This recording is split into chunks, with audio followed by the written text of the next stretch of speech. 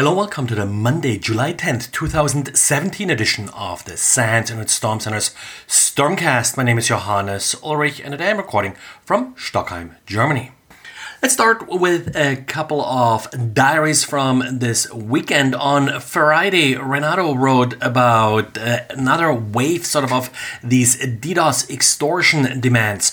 We had covered them about 2 weeks ago. Back then, they were pretty much all totally fake and nothing really happened if you didn't pay. This new wave is a little bit different. Now, they still claim to come from the Armada Collective. Of course, that particular group is pretty much defunct, but I guess they're sort of using that brand in order to make people more likely to comply with their demands. The other thing that is different here is that they offer actually a demonstration of their firepower, and we do have a couple of reports where people reported they actually saw these pretty short, usually 15-minute long denial of service attacks happen, and that of course then gets people to pay up for the demand. However, the other report we also got from the people that did experience these initial denial of service attacks was that they weren't really all that large, definitely not as large as promised in the emails. So if you have a halfway decent anti-denial of service strategy, you should be fine against this kind of attack. Now, of course, it is important that you do have a plan to deal with denial of service attacks anyway. So that's probably the best way to spend your effort and money.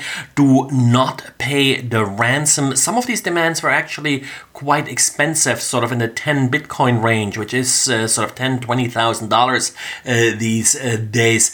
And once you pay, then of course they know that you are a willing victim and that you will pay again. So likely they'll just come back and ask for more money or for another payment in a couple of months. And in other diaries, we got one by Xavier about how to deal with obfuscated VB script and how to deobfuscate base 64 data. And then a rather extensive diary by Russ. Russ is talking about SoftElk. SoftElk is a Linux distribution that is distributed for free as part of the SANS forensics community. Phil Hagen is behind this particular distribution, and Russ is sort of walking you through how you can use this particular distribution to then look for any compromises in your network. And then some good news if you got infected with the GoldenEye, Misha or Petya ransomware strains. The master key apparently was published for these ransomware families, and as a result, people who have infected files that got encrypted should be able to decrypt it using this master key.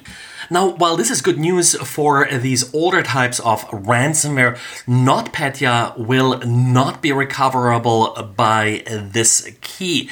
For NotPetya infections that happened over the last few weeks, the secret key was actually lost on the system as the encryption happened, supposedly a coding error. That's also why some people called NotPetya a wiper, not really ransomware. So for those infected systems, recovery key will most likely not work. And Thales, the research part of Cisco, has an interesting story about some malware they found recently that took advantage of Word templates. The initial trigger here was, as usual, a Word document. It arrived as an email attachment. Now, what was sort of different here was that the Word document did not include any macros.